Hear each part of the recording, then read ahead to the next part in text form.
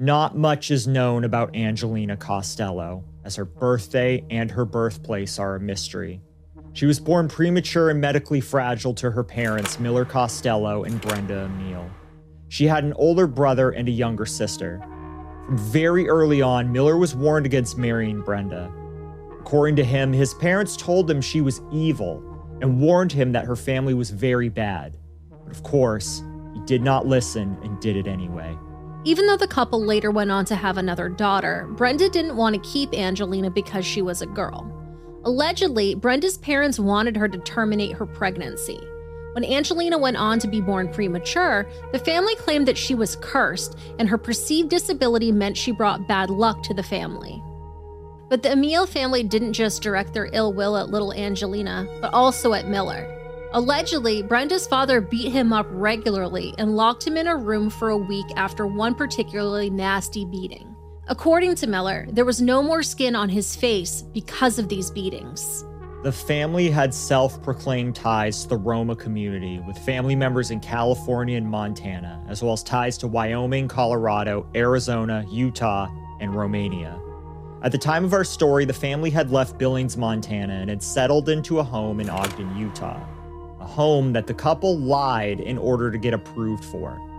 Brenda claimed she was a single mother of two, and that Miller was just visiting her. Just after noon on July 6, 2017, Officers Sitka Hrabel and Chris Bishop with the Ogden Police Department were dispatched to a home located on the 2800 block of Grant Avenue due to a report of a child that was unconscious and not breathing. That child was 3-year-old Angelina Costello.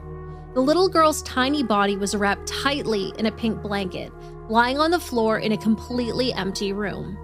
Not only was she unresponsive, but she was dead. Officers immediately recognized that the little girl had bruising, contusions, lacerations, burns, and open sores all over her body. She also appeared to be very malnourished. Brenda told officers that she found her daughter dead about the same time that police were contacted. Angelina was cold to the touch and stiff with the apparent onset of rigor mortis. Angelina's clothing was removed during the on-scene cursory examination with the medical examiner. A large burn on her chest was observed, along with small circular burns on her back, legs, and feet, which were also covered in bruises and lacerations. Angelina's stomach was sunken in, and all of her ribs were visible.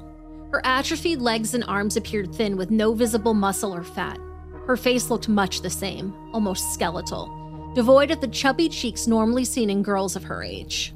Some of Angelina's injuries appeared to be recent and acute, while others appeared to be in various stages of healing. But what the medical examiner found next proved to be even more bizarre. Angelina was also covered in a thin layer of what appeared to be foundation in an attempt to conceal her injuries. According to Officer Bishop, Angelina's was the worst case of CA that he had ever seen. In subsequent interviews with Brenda Emile and Miller Costello, both parents indicated that they were the sole primary caregiver of Angelina. Brenda admitted to covering her daughter in makeup to conceal some of her injuries so that way they didn't look so bad. Brenda indicated that she was a stay-at-home mom, and Miller indicated he was the primary breadwinner. A search of the couple's cell phones revealed several pictures and videos which illustrate a progressive timeline of Angelina's deteriorating health. Between January 2016 and June of 2017, videos show Miller and Brenda mistreating the little girl. In one video dated July 9th, 2016, Brenda eats a plate of scrambled eggs, holding out forkfuls before her little girl's mouth. Angelina sits quietly with a visible bruise on her cheek, as her mother repeatedly asks her, "Do you want to eat?" and then pulls the food away from her, laughing, yelling, "I lied, it's mine," while giggling. And she further taunts her little girl, saying how good the food is. In another video taken in August of 2016, Miller quizzes his daughter about who she likes and who she doesn't. He asks Angelina, "Do you wish I was dead?" and "Are you evil?" And when the toddler answers back with a gleeful "yeah," Miller mutters back "evil" and calls the girl by an expletive. In another video, Miller used the feet of his other infant to kick Angelina in the face. The photos and videos taken in the following months show increasing bruising on Angelina's face and arms. Her frame becomes skinnier, and her hair thins. Her eyes become sunken. A chunk is missing from the tip of her misshapen nose. On April 15th, Miller and Brenda took a video of Angelina sitting on the floor in pink sweats, her legs tucked into her chest as she sucks on a slice of onion.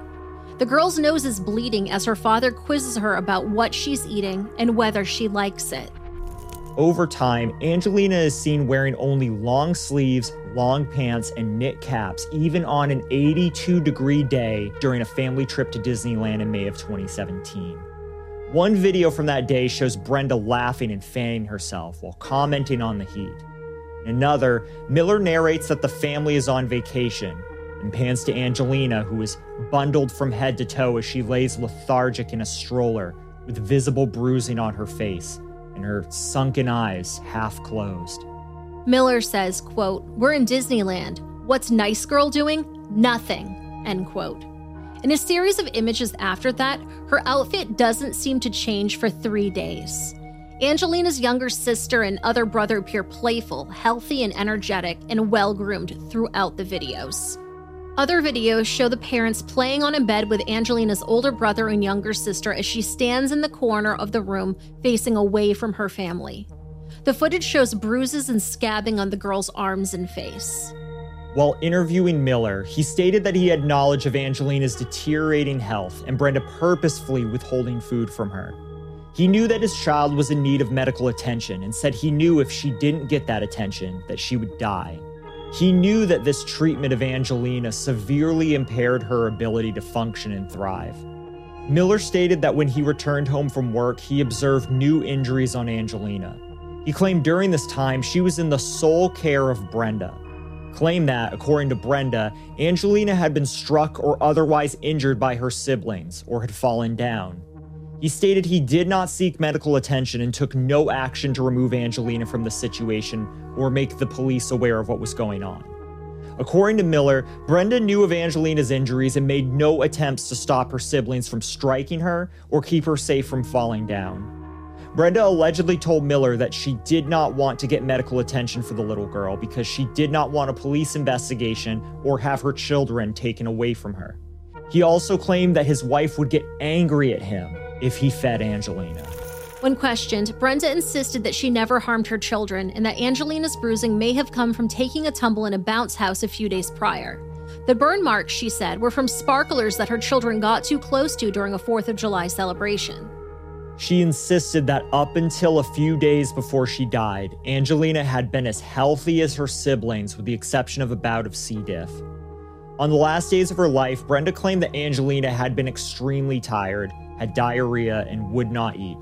She said, quote, "She just felt a little not herself, but not to the point that we were going to take her to the emergency room," end quote.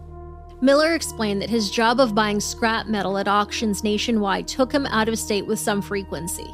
He stated that the month prior, he made approximately $150,000. Due to the fact that he and Brenda had the means to flee the state or country and had international ties, they were considered a flight risk. Miller also had a pending warrant in Montana stemming from allegations of fraud and witness tampering in October of 2016. In addition, a search on BeenVerified.com revealed that the couple had many possible aliases, including, but not limited to, Sonny Frank, Robert S. Emile, Pat Emile, Miller Marks, Chad M. Costello, Priscilla P. Uwano, Sonny Michael Costello, Stephen Tom Marks, and Londa Marks. All the names thought to be aliases have shared email addresses, social media accounts, and a laundry list of crimes committed in many states. Crimes following the possible aliases include various driving offenses, identity theft, and possession of illegal substances.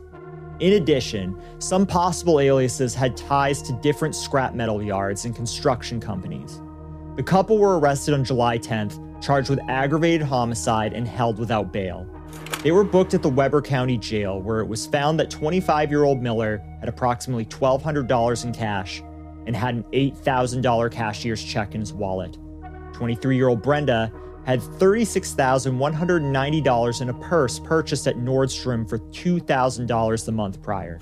The couple's 2 other children were placed in the care of the Utah Division of Child and Family Services.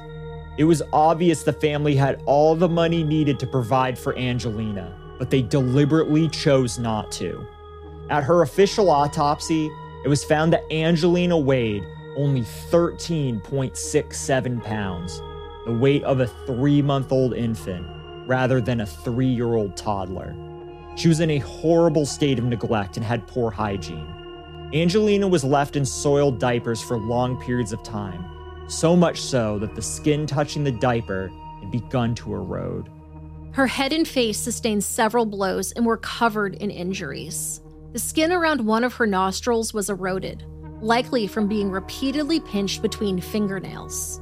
She had suffered abrasions in her ear canal. Her frenulum, which is the skin flap underneath your tongue inside of your mouth, was torn. Her baby teeth were chipped. She had a subdural brain hemorrhage and sustained a hemorrhage to the muscles of her neck. Multiple injuries and fractures in various stages of healing were observed on her extremities. Angelina's limbs and torso were covered in cigarette burns, in addition to a healing burn appearing to be from a flat iron. Her torso was whipped so severely it was cut to the bone. She had a deep penetrating wound to her abdomen, which caused a hemorrhage in her small bowel and pancreas. The medical examiner could not pinpoint one specific cause of death. Several of her injuries could have proven fatal, and her physical malnourishment weakened her tiny body significantly. These injuries were not the result of one single act of rage of a parent losing their temper. She was systematically tortured for months. According to Officer Sitka Hrabal, in her words, Angelina looked like a Holocaust victim.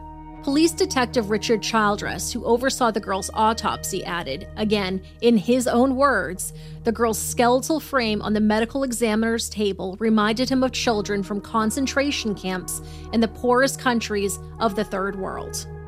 It took a medical examiner 4 hours to document the extensive injuries, including internal injuries and massive hemorrhaging to the back of Angelina's head. The cause of death was determined to be a combination of starvation and blunt force trauma. During their preliminary hearing, Deputy Weber County Attorney Christopher Shaw told 2nd District Judge Michael Doretta that Angelina died from blunt force trauma, burns, starvation, and malnutrition. He stated that the little girl lived a life of torture at the hands of her parents. Much of the evidence hearing focused on the photos and videos that we discussed prior. Also during the hearing, an outburst from Brenda's mother led to the woman's arrest. 45-year-old Buffy Emile was asked to leave the courtroom because she may be called as a witness at trial. Several minutes later, she burst through the courtroom doors and screamed, quote, "You killed my baby, motherfucker," end quote. As such, Judge Michael Doretta ruled that she was in contempt of court and ordered her arrested. In a bid to avoid the death penalty, Miller and Brenda pled guilty to all charges on October 5, 2022.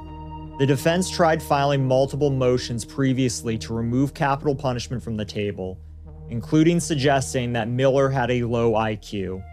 The couple were scheduled to be sentenced the week of October 15th, but right before the proceedings began, Brenda left the courtroom with defense attorney Martin Gravis.